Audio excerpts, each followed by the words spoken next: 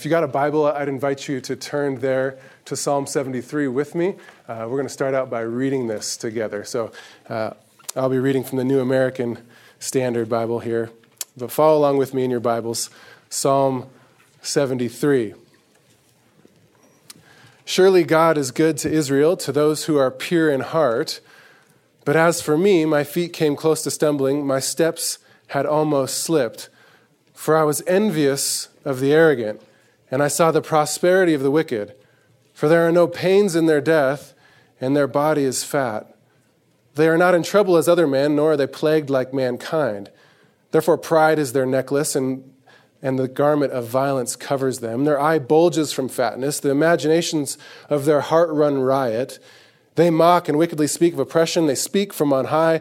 They have set their mouth against the heavens, and their tongue parades through the earth.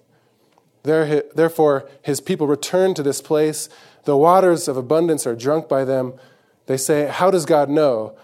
And is there knowledge with the Most High? Behold, these are the wicked, and always at ease. They have increased in wealth. Surely in vain I have kept my heart pure and washed my hands in innocence. For I have been stricken all day long and chastened every morning. If I had said, I will speak thus, behold, I would have betrayed the generation of your children. When I pondered to understand this, it was troublesome in my sight. Until I came into the sanctuary of God, then I perceived their end. Surely you set them in slippery places. You cast them down to destruction. How they are destroyed in a moment. They are utterly swept away by sudden terrors. Like a dream when one awakes, O Lord, when aroused you will despise their form. When my heart was embittered and I was pierced within, then I was senseless and ignorant. I was like a beast before you. Nevertheless, I am continually with you. You have taken a hold of my right hand, and with your counsel you would guide me, and afterward receive me to glory. Whom have I in heaven but you, and besides you I desire nothing on earth. My flesh and my heart may fail, but God is the strength of my heart and my portion forever. For behold, those who are far from you will perish, and you have destroyed all those who are unfaithful to you. But as for me, the nearness of God is my good. I have made the Lord my God my refuge, that I may tell of all your works. Please bow with me. Dear Heavenly Father, I just ask, Lord, that as we look into your word, that you would speak to us through your text. God, would you sanctify us in the truth? Your word is truth. Lord, I just pray that we would all come away from here loving the words of Psalm 73, that they'd go with us today and into the rest of our lives. May we use them in our lives for here going forward. We just pray this in Jesus' name. Well, I want to begin this morning by just calling to mind a theological concept, and I know that as you Bible college students will be well aware of this. The concept is really God's way of speaking to us, or how God reveals himself to us. And that is through his general and special revelation. We think of those two concepts. What does general revelation refer to? Well, it's just simply God's witness of himself through creation to his creatures, to us. The way God speaks to us through what he has created. That is his general revelation. But general revelation has limitations. We cannot come to know Christ or be saved through the revelation that we find in general revelation. Therefore, we need special revelation. And what is special revelation? It's God's direct, detailed, personal revelation of himself to us, primarily in his word. So we know God through his word. It's his detailed revelation. It's his clear revelation about what he requires of us, what he thinks of us, who we are, who he is. We know all of that through special revelation. You see, without special revelation, we would in fact go to hell, because general revelation only gives us enough to damn us. It tells us enough about God for us to see that truth, and then naturally in our sinful condition suppress that truth. And so Romans 1 tells us we're accountable to that. But in God's special revelation, he gives us a greater word, an enlightening word. And so that's important as we look into Psalm 73. And as we also come to Psalm 73, I'd like you to know really my friend Asaph here in this psalm. And you'll notice as you look at your Bible, right before your verse 1, there'll be that note, a psalm of Asaph. And that really is inspired text. That's sometimes we call it the heading of the psalm, but that's inspired. That's supposed to be there. That's part of the original word of God here. Asaph, as we know, is the author of this psalm. I refer to him as Asaph. Probably a better way would be Asaph, but I just can't get over my American, so I'll keep calling him Asaph. But if you are struggling with any form of suffering or affliction, then I think you need to know Asaph. He is a helpful friend indeed. And so we just want to know a little bit about him. Who is this Asaph? Beyond what we know in the psalm. And actually, we have much about him. 1 Chronicles 25 reveals about him. I've put some references on the sheet there if you wanted to track these down later. But several things. We know he was a Levite. We know he was a prophet, which explains his role in writing Scripture. He served under the direct supervision of King David. And he was put in a position to lead worship in the religious system, the sacrificial system. He was a trained singer, the text says. And we know that the duration of his ministry spanned from the time of David to at least the time of Solomon, David's son's construction of the temple. Because there, with the dedication of the temple, the very first day of the temple, when the Shekinah glory descended upon the temple, Asaph was there. And the text actually says, and I believe it's in 2 Chronicles 5, when the Shekinah glory descended upon the temple, the priests could no longer stand. And we know that Asaph was there on this day. 2 Chronicles 29:30 tells us that even when King Hezekiah restored temple worship, they were still singing the songs of Asaph and the songs of David. So just as a little summary, Asaph was a prophet who wrote inspired songs about God. He led Israel in worship. And he was remembered as a personal associate of David, and even mentioned on a similar level as King David. So this is the author of the psalm, Asaph. And as I mentioned, he's a friend of those who are suffering. And so I've titled this message, The Testimony of Asaph. The Testimony of Asaph, because he's going to share about his life. And really, I believe the purpose in him writing this is to teach us about how to counsel troubled hearts. So in your mind, if you think Psalm 73, I think maybe you could remember these words, counsel for confused hearts. I think that's what we find here in Psalm 73. It's counsel for confused hearts. And so in this psalm, Asaph will acknowledge about himself that he had an embittered heart. And I'm sure that you have been there, like I have. When your expectations in life go unmet, or when God takes a loved one unexpectedly, or when you expect God to give you this, but instead he gives you that. So when in those seasons, I ask you, where do you turn? Where do you go when your heart is confused? Well, here in this psalm, we'll see where Asaph went and what he did. This is the testimony of Asaph. And so with this, he kind of begins this psalm, or this story of his life, in a familiar way. Sort of how we might begin a story. It's like, as such, let me tell you about a story when, and go on. Well, that's what the first couple verses, or the preface of the psalm do. Look with me there at verses 1 and 2. He says there, surely God is good to Israel, to those who are pure in heart. But as for me, my feet came close to stumbling. So this is an affirmation of what Asaph knows to be true.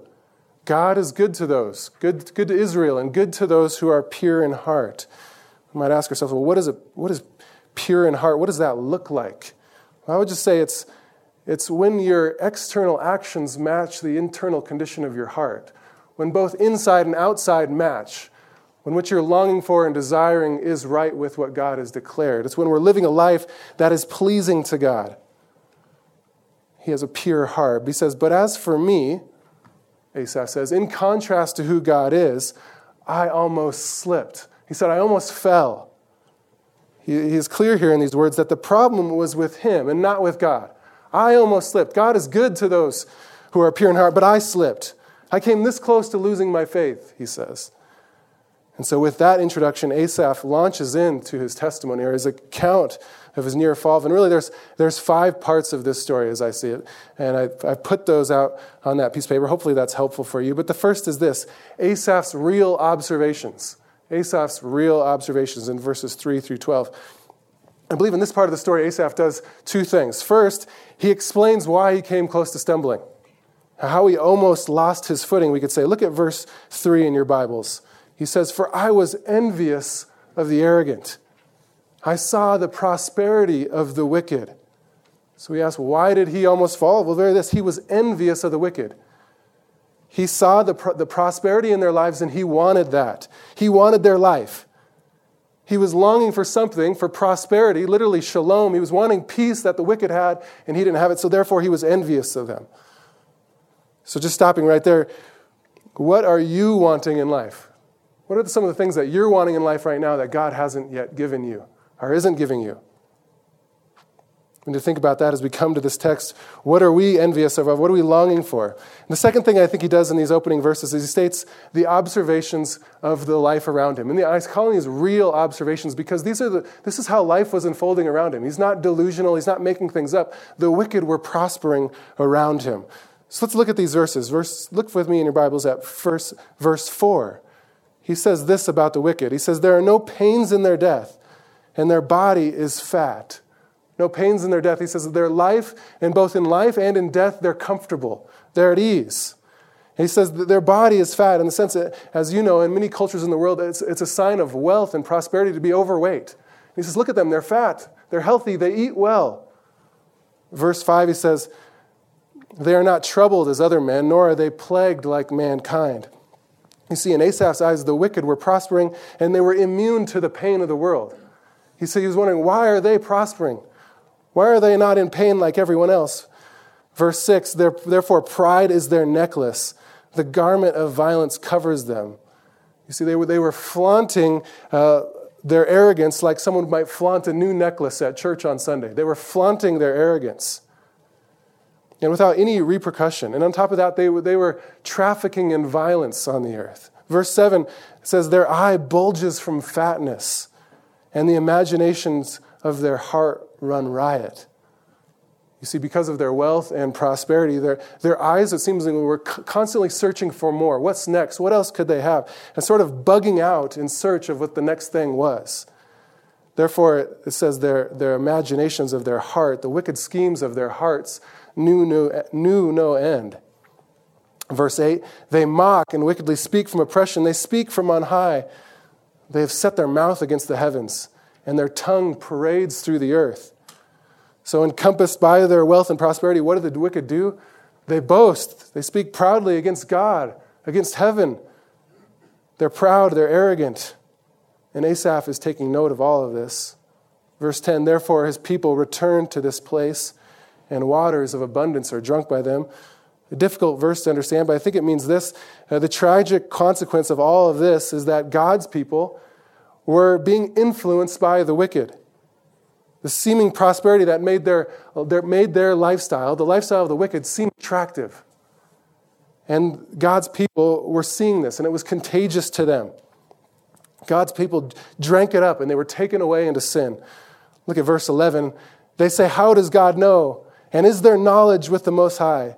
Here the wicked are speaking again. They mock God. They're saying he doesn't know. He doesn't care. He's too distant. And they delude themselves into thinking that God is somehow limited. Verse 12, behold, these are the wicked, and they're always at ease, and they've increased in wealth. Asaph says, behold. You could maybe render that. Take a good look at the wicked. Look at them. Look at them out there.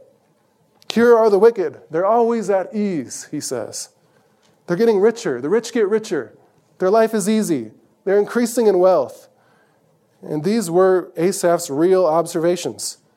We know in this life that sometimes sinful decisions bring about hard, evil consequences, or destructive consequences. We could think of the proverb that says, the way of the transgressor is hard. So you see, sometimes in life when we make sinful decisions, we have bad consequences that come from them. But that wasn't happening here in this time. You see, these wicked were still prospering despite their wickedness.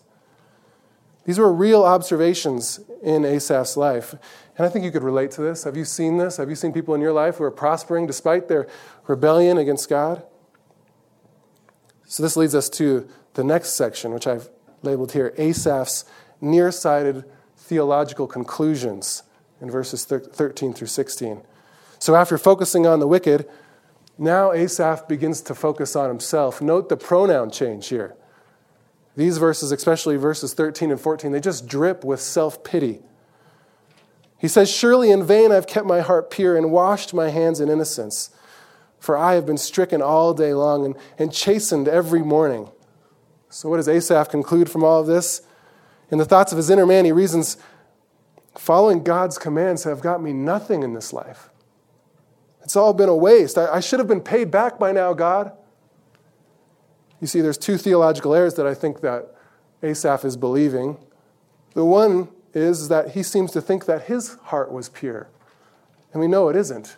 Later he'll say it was embittered against God. Here in this verse, it's clear that he has a low view of his own sin. His sin isn't a priority in his mind. He doesn't realize that all sin is a cosmic offense against our great God. So he thinks he was pure. The second thing that I think the wrong theological conclusion that he had made is that he thought God was bound to bless the righteous. He thought that God was somehow required to bless those who are righteous in this life, and simply God isn't. You see, Asaph held to a form of what we might call divine retribution theology. And really, this is the theology of Job's three friends in the book of Job. It's the expectation that God always blesses the righteous because they're righteous, and God always curses the wicked because they're wicked. But see, that simple formula doesn't quite work. You see, Asaph is saying, God, look, I'm in pain here. Can't you see that? My life is hard, and I've been obeying you. I've been going to church every Sunday. I've been praying, but my life is still hard, God. And I can remember a time in my own life where I had thoughts like this. You see, I came to MSU to play football. I was a church-attending Christian, Christ professor, we might say. I'd said the sinner's prayer more times than one could count. And yet, in the middle of my first season here at MSU, I was in a car accident with three friends of mine, three guys who were all on the football team with me that I used to party with regularly. But the difference between me and them was after partying, I would go to church on Sunday.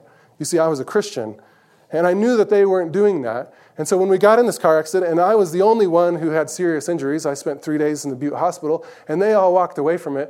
And I remember wrestling with God, saying, God, why did you do this? I'm the Christian in the car. Why didn't you hurt them? Why didn't you make them lose here and spend time missing out on the football season and all that? You see, you may have thought that would have softened my heart, but it actually hardened my heart. This is where Asaph is. He's expecting God to bless him just because he's righteous. And thankfully, verse 15, Asaph didn't voice these thoughts. He said, if I would have spoke thus, behold, I would have betrayed you the generation of your children. He realized that if he would have put these thoughts to words, it would have hurt others. He would have caused damage in the community. I mean, he was a Levite, after all, of godly heritage. And so verse 16, when I pondered to understand this, it was troublesome in my sight. You see here, faced with the prosperity of the wicked and his own affliction, he's confused. He can't understand it. He doesn't know where to go in his thoughts. And we say, well, why? Well, he's deriving his theology all from what's around him, all in his own head. He was deriving his theology from general revelation, and he needed a more clear word. What he needed a special revelation at this point. This is a graphic illustration of the limitation of general revelation. Without a word from God, Asaph was stuck. But thankfully, God was going to invade. And we see that in the next section, Asaph's moment of conversion. Look at verse 17. I'll back up to 16 and read it again. When I pondered to understand this, it was troublesome in my sight until I came into the sanctuary of God. Then I perceived their end. You see here, Asaph struggled to understand the prosperity of the wicked and his own affliction, despite his own righteous character, until Asaph came into the sanctuary of God. You ask, well, what happened there? The sanctuary of God, literally sanctuaries of God, the holy places of God. And this may be a reference to the sort of the temple grounds, the temple precinct, but considering Asaph's life, it was probably prior to the construction of the temple, so maybe the tabernacle. But in this location, Asaph receives some form of revelation. In the very center of Israel's religion and their worship, somehow Asaph learned something new. Maybe he observed a priest offering a sacrifice, and it's there, and in that moment something clicked in his mind that he hadn't realized before. Or maybe he observed a priest teaching the law of God. What he had failed to understand before now had become clear in his mind. He says, then he perceived the end of the wicked. He realized the eternal destiny of the wicked. And so just as a stop here for a moment and imagine that you had never read the scriptures, you never been to church, you had no clue about God or who he was. How would you know the end of the wicked? How would you know what happens in the next life? You wouldn't know unless God revealed it to you. So the only reason that Asaph knows here is that God revealed it to him. It was Asaph's encounter with special revelation that led to his transformation. So now look at verses 18 through 20 and what I'm calling Asaph's accurate theological conclusions. We might call this Asaph's embrace of special revelation. Verses 18, 19, and 20 all depict the destruction of the wicked. And as we consider these words and we think about the wicked and the eternal destiny of the wicked, let us remember Psalm 14. It says, there is no one who does good. The Lord has looked down upon the sons of men to see if there's any who understand, who seek after God. And he says, they've all turned aside. They have all become corrupt. Why is this important? Because apart from Christ's work in our life, Christ's work of redemption, and the Holy Spirit's work of applying that work to our lives, we would all be in this condition, in the wicked, having the destiny of the wicked. Look at these verses. Verse 18, you set them in slippery places. You cast them down to destruction. How they are destroyed in a moment. They are utterly swept away by sudden terrors. Like a dream when one awakes, O Lord, when aroused, you will despise their form.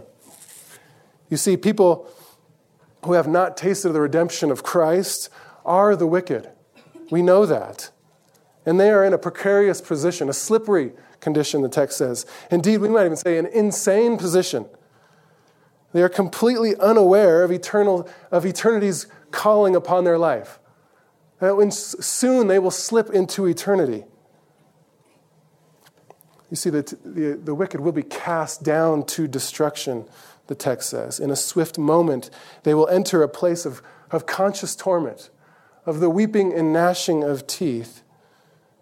You see, swept away with a tidal wave force, brought into the next life, brought before the judge of the universe. And Asaph says that they'll be like a dream when one awakes. He likens their life to a dream when one awakes. I mean, think of that moment when you've been dreaming in your sleep and you wake up and that dream is still in your mind and you're trying to recall the details, but it's evading you. And you're trying to grasp it and think about what occurred, but it's almost gone before you know it. Asaph says that's what their life is like. And that's what they'll be like when they stand before the judge. And he says God will despise them in that moment. The wicked, whether they were prosperous in this life or not, they will be despised by God on that day when they meet his wrath. Sometimes when I think about things like this, I envision life as like a great theater stage. Imagine this in your mind, a theater with a giant curtain pulled down, and all of us in life are living our life on the front side of that curtain.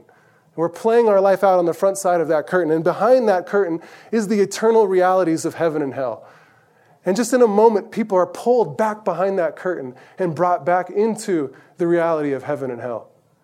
And yet we live on the front side of that curtain, acting like we don't know what's behind the curtain. And really, people who don't know God, they are unaware of what's behind that curtain. But we, as God's people, we know what's behind that curtain. But sadly, sometimes we live like we don't know what's behind the curtain. We live like we don't understand that God will, in a moment, swiftly take people away to their eternity. You see, now Asaph sees the world as it really is. It's as if the blinders have been removed for him. He sees the wicked in light of eternity, and he sees himself in a new light. So this last section I've titled Asaph's Privileged Position. Asaph's privileged position. Turning from the wicked now back to himself, Asaph mourns over his ignorance. He says, when my heart was embittered and I was pierced within, then I was senseless and ignorant. I was like a beast before you. You see, Asaph mentions the former bitterness of his heart. Like a spear wounding one in the chest, he wrestled in pain over the misconceptions he had held before, and it rocked him to the very core. He sees that he was devoid of any true spiritual discernment. His irrational musings were like a brute beast, he says. Why? Well, remember that he envied the wicked. He considered their life as more attractive than his. And now he repents over his past foolishness. Look how these words just drip with godly sorrow. Have you been there? Have you ever cried out to God over your past thoughts? Maybe over your past prayers? The things that you've lived and said, oh God, forgive me for even wanting that. Verse 23, nevertheless, I'm continually with you. You have taken a hold of my right hand. I love that word, nevertheless. Nevertheless, despite of who I am and despite of all my ungrounded theological complaints against you, God, I am continually with you. It's not that God so much is with me, it's that I am with you. I am in your presence. He says, you have taken a hold of my right hand. I love this. It's not that I reached up and grabbed God's hand. God reached down and took a hold of mine. He reached down and saved me out of the pit of destruction. He says, God, you condescended. You came down and took a hold of my right hand, and it's not the other way around. If it were, if I took a hold of God's hand, surely I would have let go by now. But God in his sovereign grace came down and grabbed our hand, grabbed Asaph's hand. He says in verse 24, with your counsel you will guide me, and afterward receive me to glory. With your counsel, he says. This is a reference to the word of God. With your counsel. Asaph knew that his life from here on out would be guided by the word of God. And then he said, after that, I'll be received into glory. Verse 25, whom have I in heaven but you, and besides you, I desire nothing on earth. Now Asaph says, the sole object of my desire is the eternal God. I just want to know him. When I go to heaven, that's who I want to be with. Surely Asaph had loved ones who had departed before him and gone on to glory. Asaph doesn't think of them now. He thinks of God, and I want to be with God in heaven. And he says, on this earth, I desire nothing but you. Think of that. Can we say that? Does your love for God and your desire for him supersede every other normal human earthly desire in your life? Is that true of me? Whom have I in heaven but you, and besides you I desire nothing on earth. Verse 26, my flesh and my heart may fail, but God is the strength of my heart and portion forever. See, our bodies will grow old and weak, our minds will decay, but God will keep us forever. For behold, those who are far from you will perish. You have destroyed those who are unfaithful to you. Asaph says, take note, if you die resisting God, if you refuse to submit to him, you will perish. He says, but as for me, verse 28, the nearness of God is my good. I have made the Lord my God my refuge, that I may tell of all your works. But as for me, he says, the nearness of God is my good. It's God's presence in my life that is my only earthly good. Forget all the riches in the world. Forget all the things that I don't have and wish I had. He says, simply, the nearness of God is my good. This is Asaph's privileged position. The Lord is Asaph's refuge. And what is the result? Look at the end there, what he says, that I may tell of your works. The result is, I believe, evangelism. He's telling others about the riches of God, the works of God. From complaining about his lack of earthly prosperity or peace, he's now boasting in the works of God. Asaph has been completely transformed in this psalm. His heart is rendered anew. His worship is now right. His heart has been corrected. This is Psalm 73. And as we just look on this, there's just a couple notes that I want to make and then just sort of appropriate them to our lives. The key to Asaph's conversion here, the key to his heart transformation, is the Word of God. I want you to see that. I've titled my message again, The Testimony of Asaph. This is the testimony of how his heart was changed. Look back at verses 16 and 17.